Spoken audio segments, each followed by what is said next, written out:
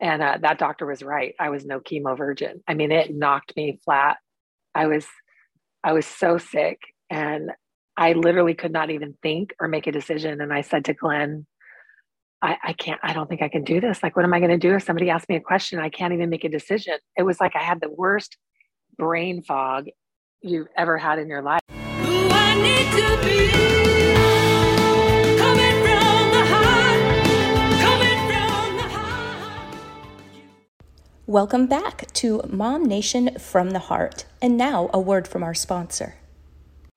Hello, everyone. This is Ryan Gilliam, Senior Mortgage Banker with Waterstone Mortgage.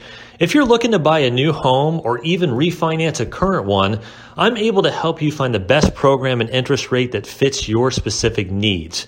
You could call me anytime directly at phone number 480-635-3035 if you have any mortgage questions or if you're ready to get pre-approved for a new home purchase. Thank you. All right. Hello. My name is Sherry, and our lovely Katie is not with us today. She's not feeling well, but we are back with another episode of From the Heart, where we share inspirational stories, useful information, and discuss a variety of women-related topics. I'm Sherry, the co-founder of Mom Nation. And as I said, Katie won't be joining us today, but she will be in our hearts. We have Lori here today as well. And we have a really great story, inspirational story that she's going to share with us. I'm really excited to dig in and ask you more questions.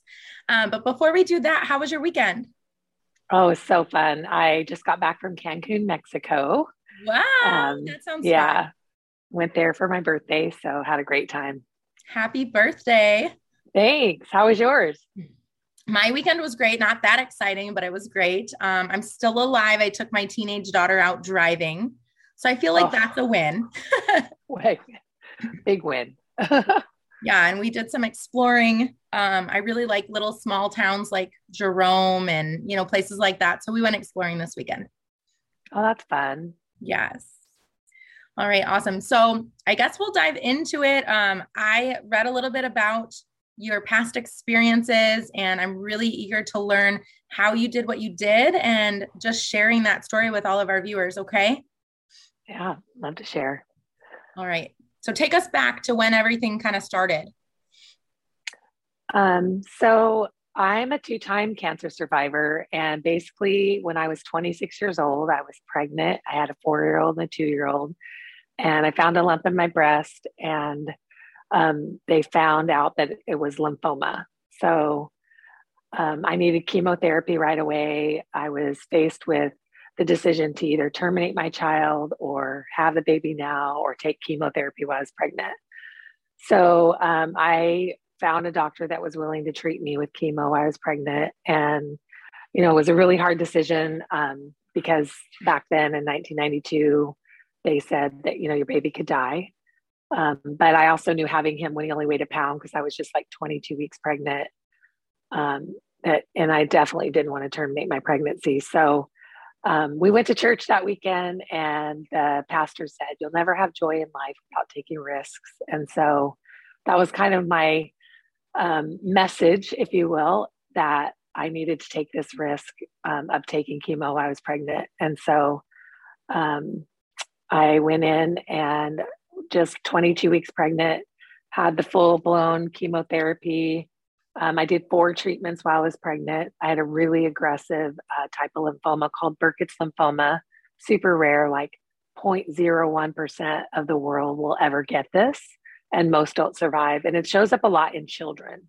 It's pretty common. So, pretty scary stuff, but they would do ultrasounds. And as long as Connor was gaining weight, then they would keep giving me chemo. And so at 34 weeks gestation, they decided to do an amniocentesis. So that's 6 weeks premature. For those of you who've had preemies, that's pretty early. But his lungs were developed. So they said, all right, we need to, do a C-section, have the baby, you're going to get chemo, and then we'll continue on for 5 more treatments. So it was January 6th, 1993. And the next day was my birthday. And I said, well, tomorrow's my birthday. I'm not sure I want to do all that on my birthday. And the gynecologist, OBGYN, says, I think you deserve a present. So on January 7th, 1993, I did get a C-section. Connor was born on my birthday, on my 27th birthday. He had a full head of hair. I didn't have a hair on my body. And there was tears and crying all over the delivery room, as you can imagine. Helicopter was landed on the rooftop of the hospital just in case he needed to be transported to the NICU, because the hospital I had him at didn't have a NICU. And we were all pretty confident he was going to be healthy and fine, and he was. So that was really, really just amazing day. Kaylee was 4, Colton was 3, and then Connor, was born that day. So they are now, just to catch you up, 33. I'm a grandmother, 31, and then Connor's just turned 29. So, oh my gosh. Yeah, it's a cool story. So, when you're faced with that decision, you're kind of like, I can do anything now. And I had just started a small business out of my home where I was going to patients' houses. I'm a respiratory therapist. So is my husband. And we were going out to people's homes doing oximetry, which everyone knows now because of COVID, an oxygen level checks your oxygen level, right? So I was doing those back then to help people get oxygen in their home if they needed oxygen. But there's this component of oximetry at night.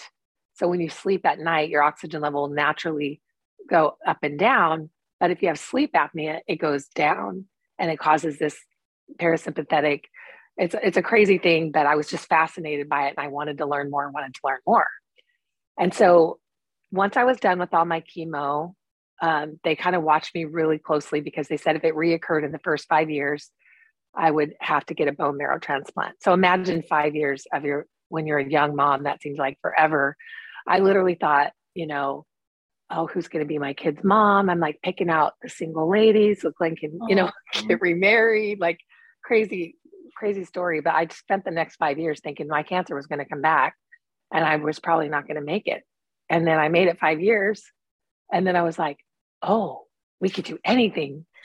So I was basically feeding the hospital sleep centers with patients who had overnight oximetry desaturations, like severely, because you can't oxygenate a collapsed airway, right? So if you have sleep apnea and your airway closes, wearing oxygen is not going to get anywhere but here. So you need CPAP. You have to have your airway splinted where you wear the mask and air goes in, or you get surgery or whatever. But in order to do anything further, you need a sleep study. So I was telling all these medical providers, hey, this patient needs a sleep study. So I was thinking we could do sleep studies. I kept telling Glenn, we could do sleep studies. So I went back and learned.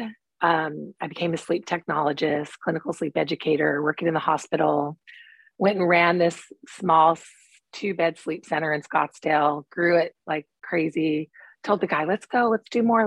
No, I don't want to do more. So I was just kind of fed up and I was like, I want to do my own thing. So in 2002, I finally opened our first 2-bed Valley Sleep Center, and ran my first study myself. Ended up hiring people to work for me, and it kind of goes back to that. You'll never have joy in life without taking risks. It was like a huge risk. We took out a second mortgage on our home to buy the equipment to start our first company because we didn't have capital, we didn't have anything saved, and anyway, we had a 2-bed sleep center, and by 90 days, we had to turn the waiting room into a 3rd bed. And then I looked into buying a building to build out my own space. And I was able to get a small business administration loan, which are really popular now. For those of you, you can borrow money from the government for like little to nothing now. I mean, I think my first interest rate was 7%. I think now you can get a loan for 2%. So it was a really great way for me to buy my own building. And they lent me the money, we built it out. And then we had our first Valley Sleep Center Mesa, which is six beds. So how far, this is after the 5 years, right? So how far? Yeah, this is all after eating cancer. So I finished my cancer treatments in 1993 and I started the sleep center in 2002. So it was a while. Okay. I was doing a lot of home testing and doing quite well. My husband was just kind of like, no, not yet. I tell everybody that, he was building the parachute and I was like, we gotta go, it's ready. And he's like, no, I'm not done yet. You know, So I was your ready to youngest jump off is the, 9, right? huh? So your youngest was 9-ish. Yeah. Okay. Yeah. Kaylee was in junior high. Yeah. So and I actually was just down the street from the junior high so that I could still be the mom and, do what I needed to do. But I literally figured out how much overtime Glenn and I would have to work in the hospital to pay the debt back so that if it failed, so always have a backup plan or plan B, so that you don't go and do all this and then you're kind of stuck. And I always was kind of like, oh, we'd live in a tent. We didn't care. Not that we ever did live in a tent, but it was, I think we'd had a small place in Pine Top and we joked that like, oh, we can work at the hospital in Pine Top for the rest of our lives, which, who wants to do that? But not that that's a bad thing, but we had a plan of how to bail ourselves out if we needed to. And, fast forward to 2015. Okay. Now I have, close to 100 employees, 5 locations, and I find a lump in my other breast. Oh So my. now I have breast cancer. And you guys, it was like, I didn't think I would have to do chemo, but I had to have a double mastectomy, more chemo. I had a really aggressive breast cancer called HER2 positive. Again, rare, but aggressive. I need more chemo. And literally one doctor said to me, you're no chemo virgin. I'm like, who says that? But I literally had to do a whole bunch more chemo, which was super difficult. But I did it. I had the double mastectomy first, and then I had to do 18 weeks of chemo and then a whole year of Herceptin, which is immunotherapy. And it just wiped me out. And I literally thought, I'm going to lay here and watch my business do this. But I laid there and watched my business do this because I had people on my team that really cared.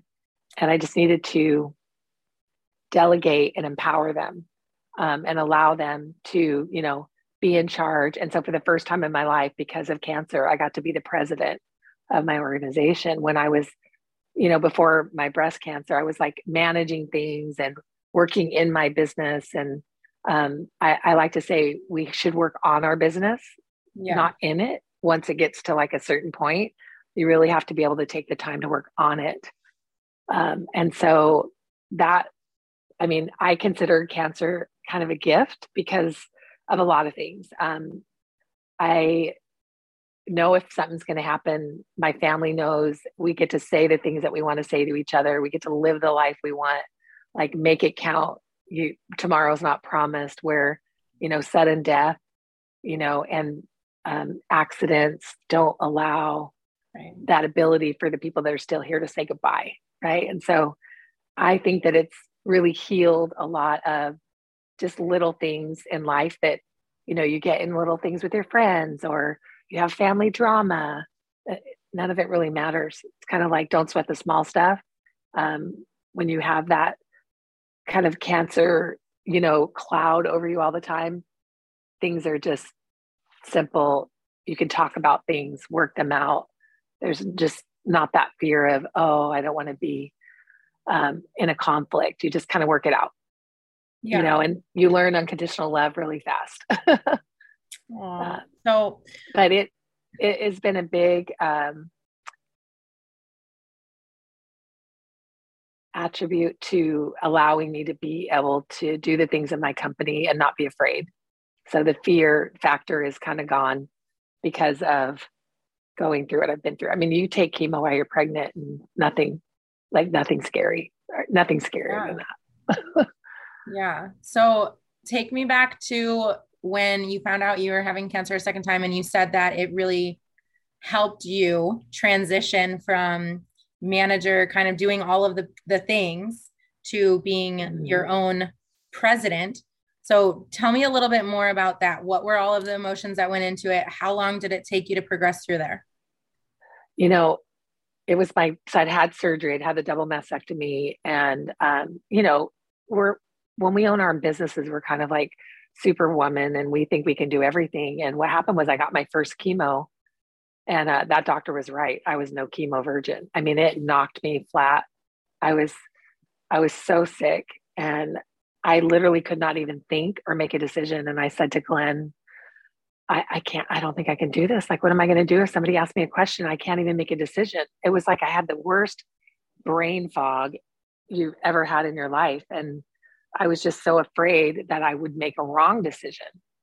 And he's like, don't worry. I'm going to make sure I'd let everyone know. And I'd kind of already had like, you know, kind of like supervisors or managers or people that were kind of already doing.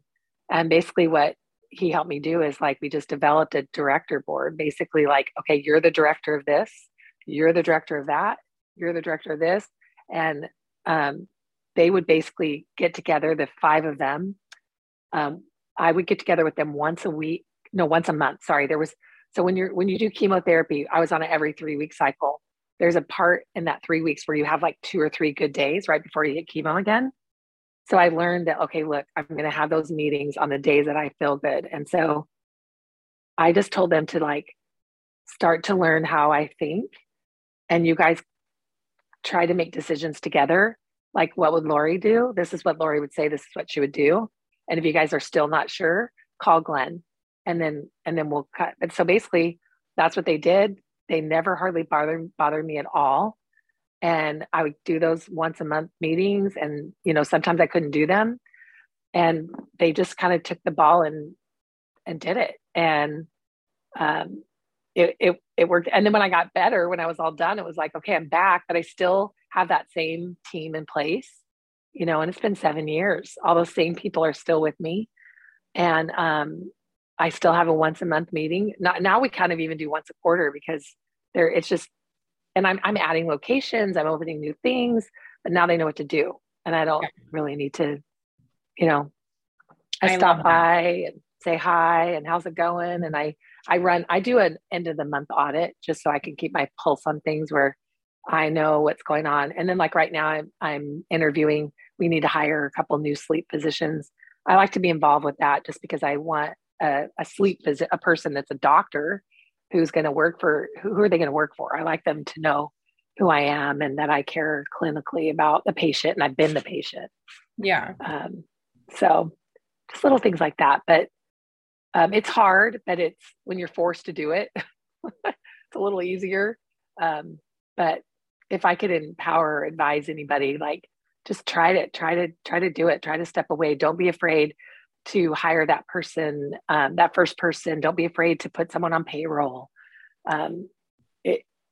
People will help you build what your vision is. And if you just share your vision and cast that, and you empower them and you reward them, they'll help you get there.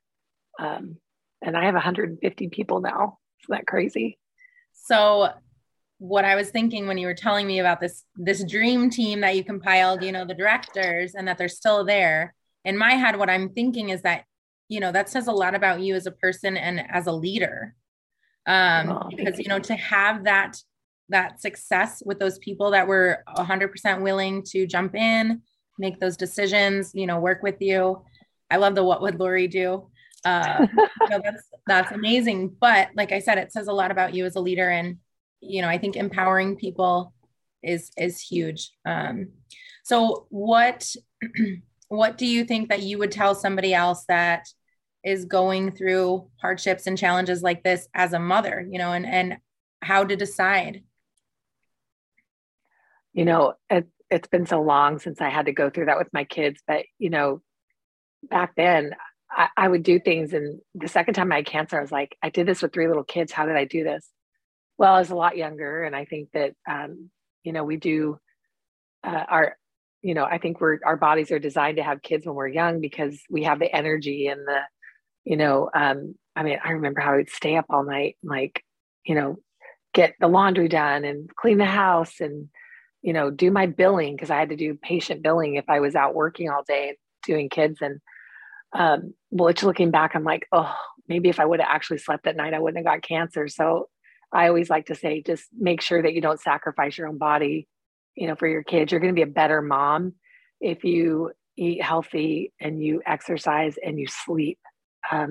Sleep, really, now we're learning, it's the number 1 pillar of overall good health. It comes first.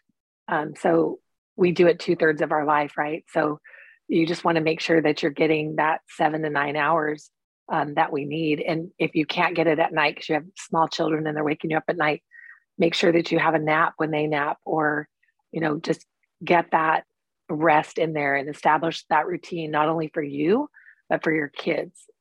Just super, super important. Our bodies are designed to sleep. That's our number one job. It's what we do 2/3 of our life. Is our brain has to sleep in order to recharge our body. It's like sleep is your cell phone charger, but for your body, right? Yeah. So you don't charge your phone all night. You'll wake up and you're like, oh, that's not going to get me till noon. Well, the same thing happens with your sleep. If it's interrupted or you have a sleep disorder, your brain can't get you through till noon. And then you're going to crave sugar, caffeinated beverages, carbohydrates, all the foods. And then it's this vicious cycle of, okay, I'm tired and fatigued. So now I want to eat and drink this. And then I gain weight. And then I'm frustrated and I don't feel good about myself. And now I can't sleep because I have insomnia. So it's just it's sort of a vicious cycle. Yeah. So that would be my biggest thing is if you're a young mom and you're dealing with health issues, don't be afraid to ask for help. That was one thing that was so many people came to our door with food. We used to joke like Kaylee was going to grow up and wonder who was going to bring food to the door at 5:00 because for 6 months, someone rang my doorbell with a meal every night. Like, Oh my goodness. I lost the ability to like go to the grocery store, cook, like all these things that like you're supposed to do every day. It's okay to allow people to help you. Trade, on the days that you feel good, watch your friends' kids or your neighbors' kids and have them watch yours. Like your kids are going to grow up better kids if they know how to socialize and be, around other kids anyway. And you're not going to owe them anything. Right. People want to help you. It's a gift, and you just showing gratitude and thankfulness is all they really want and love. I remember a nurse gave Glenn, he worked in the ICU at, which is now Banner Baywood. And she handed him a card and it had $300 in it. And he brought it home and he was like, well, I have to give it back. And I'm like, no, we're not giving it back. We're going to accept the gift as cheerfully as it's given. I know we don't need the money, but we're going to do something really fun for the kids. And then we're going to take pictures and we'll mail her a thank you card. So we went out and bought like a really cool swing set, Yeah. and Love that. we took pictures and wrote her a thank you note. And we had the kids write thank you notes and thank you so much for our swing set. It was just one of those things like you didn't have a swing set, but like, okay, well, here's the money to, let's go buy one. So it's okay to accept those gifts cheerfully because people really, really do want to help in whatever way they can. And, we felt blessed because we weren't hurting financially. We had great insurance. I working for the hospital, we just had co-pays where most people you get cancer and it could put you in the, it really could put you into debt, into, catastrophic debt. Yeah. And I'd also say, there's a lot of programs out there, look for them and ask for help and accept it because it's temporary. Most cancers are curable nowadays. And it's not a death sentence. So have hope and keep going. Don't give up. So now that you are a 2-time survivor, what does that look like? So I still have to go to the doctor every 6 months. I still get sick pretty often. I was in the hospital into September with pneumonia, didn't have COVID, 5 COVID tests later. I knew I didn't have COVID, but I get sick a lot because my immune system is pretty low. So I have to be careful. But, I also am I'm living my life, COVID is everywhere right now. It's all over. I was in California. My grandkids were here from Australia and, everyone got kind of like a cold and we're all panicked because, ended up not being COVID. But even if it was COVID, I would just deal with it, Right. But I was able to get that cold, get over it. Went to Mexico. Everyone's like, don't go to Mexico. You can't go to Mexico. COVID's everywhere. I'm going to Mexico. I'll deal with it. I'm living my life. I don't want to live in a bubble. And all of 22 or 2020, I should say. I mean, March 1st, the doctors were like, oh, this is going to be bad. You have to lock in. You can't go anywhere. And I did kind of do that for like 9 months, and I ended up getting it anyway, right before the vaccine came out. And I still was fine. So I didn't die from COVID either. Yeah. Imagine that, so, yeah, so I'm just kind of doing the things I want to do. And, another thing is just, stay within your means. When you start a business, it's real easy to be like, oh, I'm making all this money, oh, let's buy this, let's do that. Remember that, depending on what tax bracket you're in, most likely 40%, 40 cents on your dollar is going to be paid to the government. So make sure you plan for that. I learned that the hard way, like, you owe this much in taxes. Well, where is it? Oh, you spent it. Yeah. So that's a really good, just remember, every $40 on that $100 you need to put aside to pay, your state and your government. So. Yeah, that's definitely good food for thought. I Mhm. like that you mentioned the different resources and business loans and stuff out there too. So There's that's a lot of women grants. I never did this. I never looked into this because my husband and I own our business 50-50. But, if you're a woman only business, like look up the grant. There's a lot of women business grants I've heard. I've never done that, but that would be something that you don't have to pay it back, yeah. you know? Yeah, there's so many opportunities out there. I love that. We've come a long way. And you mentioned the relying on other people and saying yes. So it's kind of what Mom Nation is about, right? It's our own tribe. So it's like the age old saying of it takes a village. Well, it does. It takes a tribe now. And so still over the years, that still holds true. So it made me think of sometimes I'm a single mom. So when you were talking about that, it made me think about me being stubborn, but also, where there were people that wanted to help, or where me and another single mom switched off kids and would just help each other. And you're right. Like I loved being able to do that for her, and I never wanted anything, and vice versa. So I'm glad that you pointed that out. I have another fun saying that I don't even know where I heard it, but it's expectations minus reality equals disappointment. So, just make sure that you have that, your expectations in check. Like, is this realistic? Right. So if you are having your friend, if you're allowing your friend to take your kids, don't expect anything in return because you may not get it. Right. The reality of it is like, or just communicate about it as well. But that expectations minus reality, and it's like in all things, right? I'm expecting to get better, but the reality is, if I don't take care of my body in the best way I can, I'm really not going to get better. My very first oncologist said to me, Lori, I can give you all the drugs in the book, but if you don't think that you're going to get better, you're not going to get better. So yeah. Mindset is vital. Mm-hmm. And just having that faith that I am going to get better. There's still that fear of every once in a while, like, I remember I was like, am I even going to turn 30? Am I going to be 30? I turned 30. And then now I'm like, am I going to be 60? Well, I'm 56. I might make it. Oh. Yeah. So these genes, I know you said that the cancers that you had were both rare. Are they genetic based or? I'm really happy you asked that. So this is a great story. I thought, this is really weird. Now I have another cancer. And my dad's sister, she had rheumatoid arthritis. I also struggled with rheumatoid arthritis since I was a child. So she had RA, and she had just passed away of pancreatic cancer. So I tell the cancer center, I want to get genetic testing because my aunt had RA and she died of pancreatic cancer. And my granddad at the time had lung cancer. And they're like, oh, well, you don't qualify for insurance. You don't have a strong enough connection. Like, there wasn't any breast cancer. So I said, well, how much is it? I'll pay for the testing. So it was like $1,500 to get genetic testing. And it was the full panel. It would test for everything. And so I did that. And sure enough, I came back with this really, really rare genetic mutation called ATM. I tell everyone, it doesn't pass out money, it passes out cancer.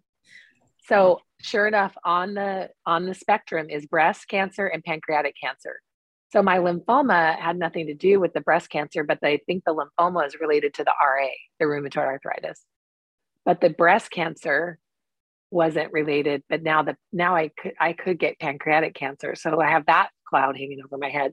But they watch me for that. And I'm in a study, an early detection study where they, do a scan once a year on my pancreas and they do blood work. And I'm letting them keep that because they're thinking that someday they might actually have a blood test to tell who's actually going to get pancreatic cancer. Okay. And then they might be able to develop a vaccine that prevents you from getting it.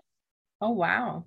Yeah. So I'm super into, medical research and how cool that is that they could actually, because pancreatic cancer is like a death sentence, right? Like, you don't know anybody that survives it for very long. Yeah. So that's been rewarding. But I would tell you, if you were to get breast cancer, I tell anybody this, if you get diagnosed with breast cancer, get the full panel. Don't get just the BRCA gene.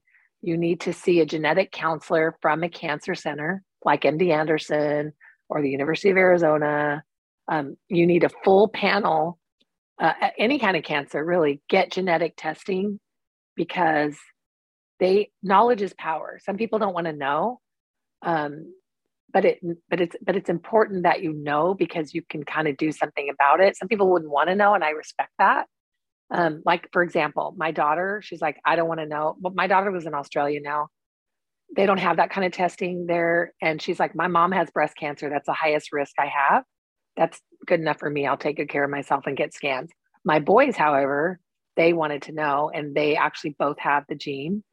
But they also just counseled them in genetic counseling. Like if you ever get married or you co-create with someone, it's really important that they don't have this gene as well, which would be super rare, but at least they know, so one of my sons isn't having kids, they're fostering and adopting. And then my other son is not married yet. So it's just, again, he knows.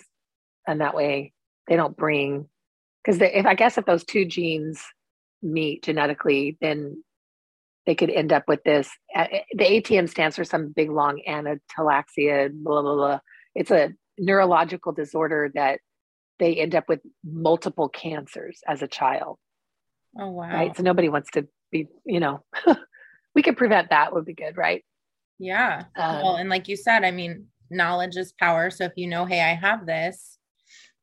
And well, like it would help you with your decision. Right. So if you knew you had a genetic cancer, you might not do breast conservation. Right. So breast conservation would be not having a double mastectomy. And they're very into conserving the breast these days, which is great. But like for me, I'm like, one grew lymphoma, one has breast cancer. They're coming off. I don't want to have any other opportunity for it to grow back.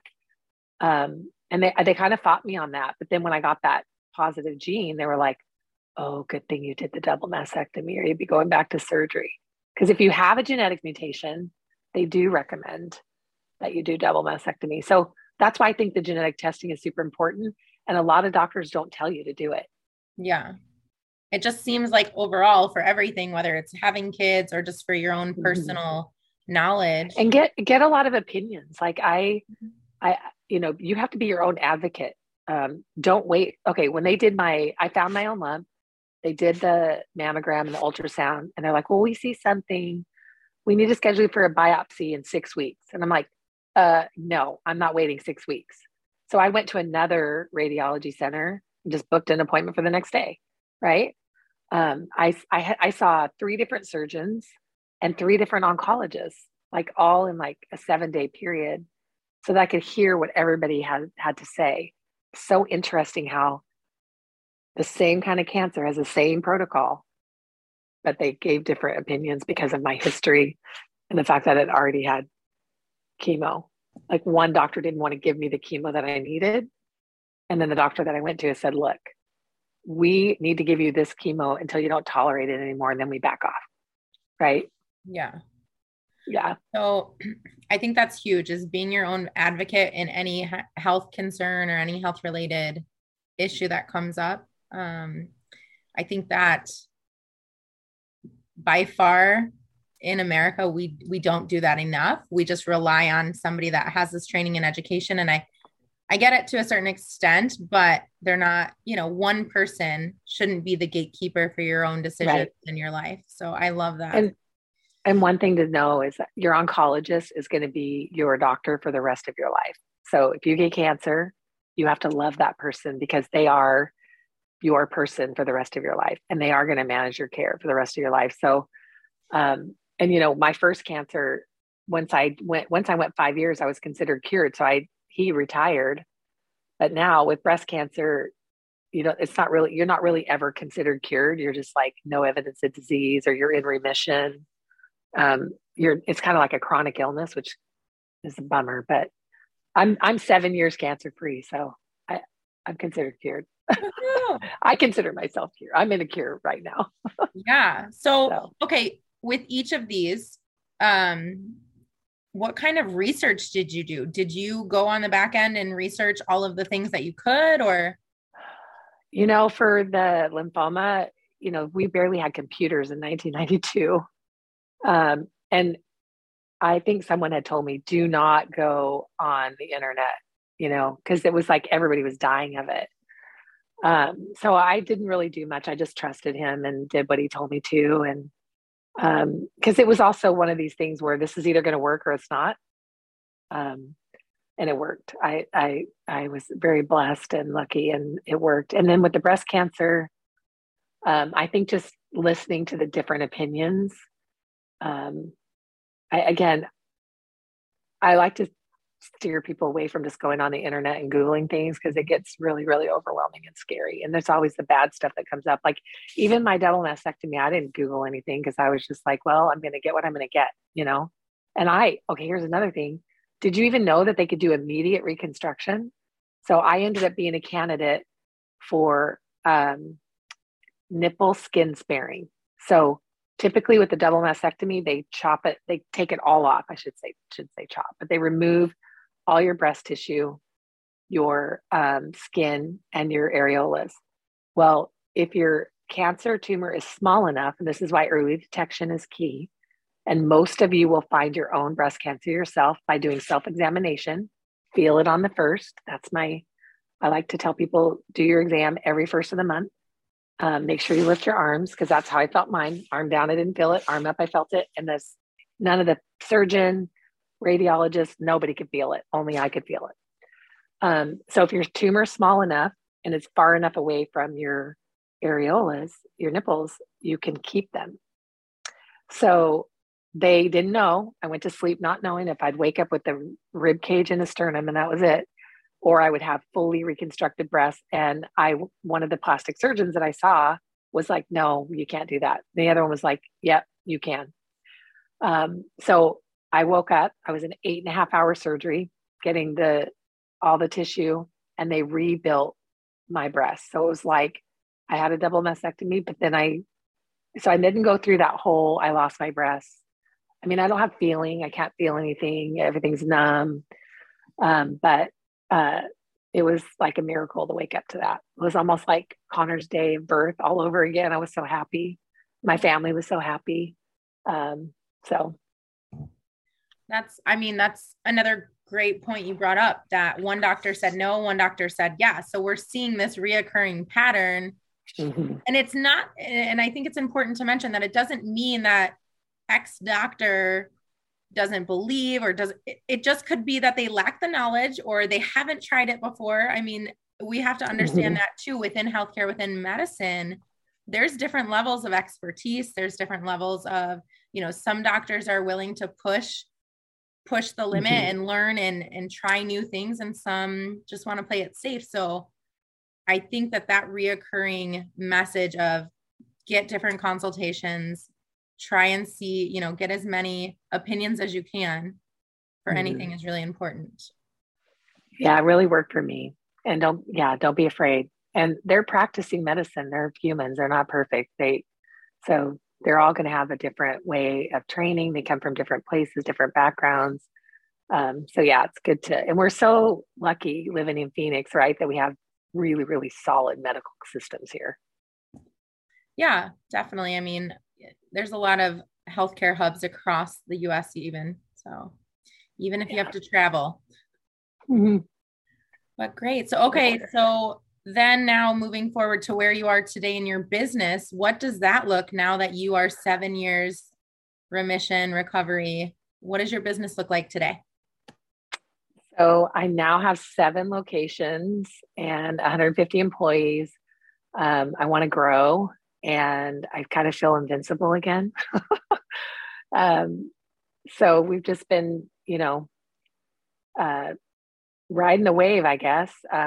We recently, with the supply and demand, and some of our medical equipment is made with the microchip, and so we have challenges, but we're just trying to figure out ways to overcome them, and do the best that we can do, and just trying to keep our team solid and happy and employed. We had to go through and do like a company-wide raise across the board so that people didn't leave, because people weren't wanting to work for a little bit. And I feel that I didn't close down over the pandemic. I didn't have to lay anyone off. I just kept trudging through and took advantage of, the government assistance that was offered. That's another thing, is like, pay attention to stuff like that. There's so many of you out there that might feel like, oh, I'm too small, they won't help me. Oh yeah, they will. Yeah. Don't be afraid to take advantage of opportunities when they come along, because there's nothing better than money you don't have to pay back. Right? Yes, and you might need it. You might think you won't need it, but when you need it, it's too late. You didn't get to apply for it. So yes. Yeah. Well, so what would someone, let's say one of our moms needs a sleep study, or what are some of the things besides a sleep study that they would come to you for? So one of the things that's important is we're not just sleep studies. We're like a full comprehensive sleep program where we will see you in clinic and consultation. And no matter what your sleep issue is, we will help diagnose it and treat it. So all sleep disorders. So if you have sleep apnea, if you have insomnia, we see pediatrics. If you have children, believe it or not, sleep apnea is really common in children. So if your child snores, that's not normal. Definitely make sure that you bring them in to see one of our board certified pediatric sleep physicians, so that we can do a sleep study and see how severe that obstructive apnea is. And the younger they are, the easier it is to treat. And it's better to, get those tonsils out, adenoids out, things like that. And then it will help them through their teenage. If you get into the teenage years, sometimes now the childhood obesity is kicked in. And again, it's not too late. Like, we can still help with that stuff. We also have a whole program where we help people lose weight. It's called Sleep to Slender, because if you have sleep disorders, most likely you are having a weight problem. So we like to help people get that, sleep disorder treated, and then we can help you shed those pounds so that you're healthy and that your sleep will be healthy. So we also have mid-level providers, nurse practitioners who specialize in sleep. And Tucson, Goodyear, Glendale, Scottsdale, Phoenix, Chandler, Mesa. Did I get them all?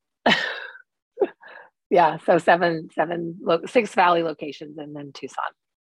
Okay, awesome. You could do, here's another thing. You could do this at home, okay? You can have a televisit, kind of like we're talking right now. You can get a home sleep test mailed to your house. It's disposable. You use your smartphone, and then you can have a follow-up like this just to find out. You never have to leave your house. Oh, that's good, because as a single mom, I would be like, how am I going to go do the sleep study? Because I've got 3 kids at home. That's excellent. Yep. And it's all covered by insurance. And then we also have cash pay packaging as well. Okay. So I was going to ask you about insurance, and then I have another question. So you guys do accept insurance. That's great. But my question on that is, do you have to have your primary care provider submit a referral? No. Okay. No. Some of the access plans, the Arizona healthcare cost containment plans they might require a referral, but we'll help you get it. Okay. My other question is, so I'm a disabled veteran. Sleep apnea is huge in the veteran community. Do you guys do sleep studies for the VA? Yep, we do. Great. Yep, we Love sure it. do. Love that. Okay. Well, is there anything else that we did not cover today in your story that you feel compelled to share that you think is important for our viewers? I just love what you guys are doing, Mom Nation. I wish I had this when I was a young mom. It's so cool to have a community of women that can all collaborate and be friends and just reach out virtually. Like I could never do this when I was, 20, 30 years old. It's great. I love it. Keep doing what you're doing, and I'll keep supporting however I can. So thank you. Thanks for having me on. Well, thank you. Thank you for coming and joining us and sharing your story. It's definitely why Katie and I do this. Katie spends countless nights, sleepless nights, which we're going to have to talk to you about. Get your sleep, girls. Get your sleep. It's not worth it. Yeah, no, definitely. So I will definitely probably hit you up after this as well, just to kind of see what we can do. But before we close, I definitely want to make sure everybody knows that you can find us on any of your viewing platforms, Spotify, Apple Music, any of those things that you love to use. Make sure you go ahead and give us a follow for From the Heart Mom Nation so you can see all of our occurring episodes. And please share, give us feedback on how you feel about the show. Hopefully, if you don't love it the first time, wait, you'll find us the next episode, and I'm sure you'll love that. And then give us a 5-star review. It helps us just get out to other moms and other women that would be inspired and really touched by stories like Lori's. So Thank you so much, you guys. And thank you so much, Lori, for sharing your story with us again today. We loved it. Oh, thank you.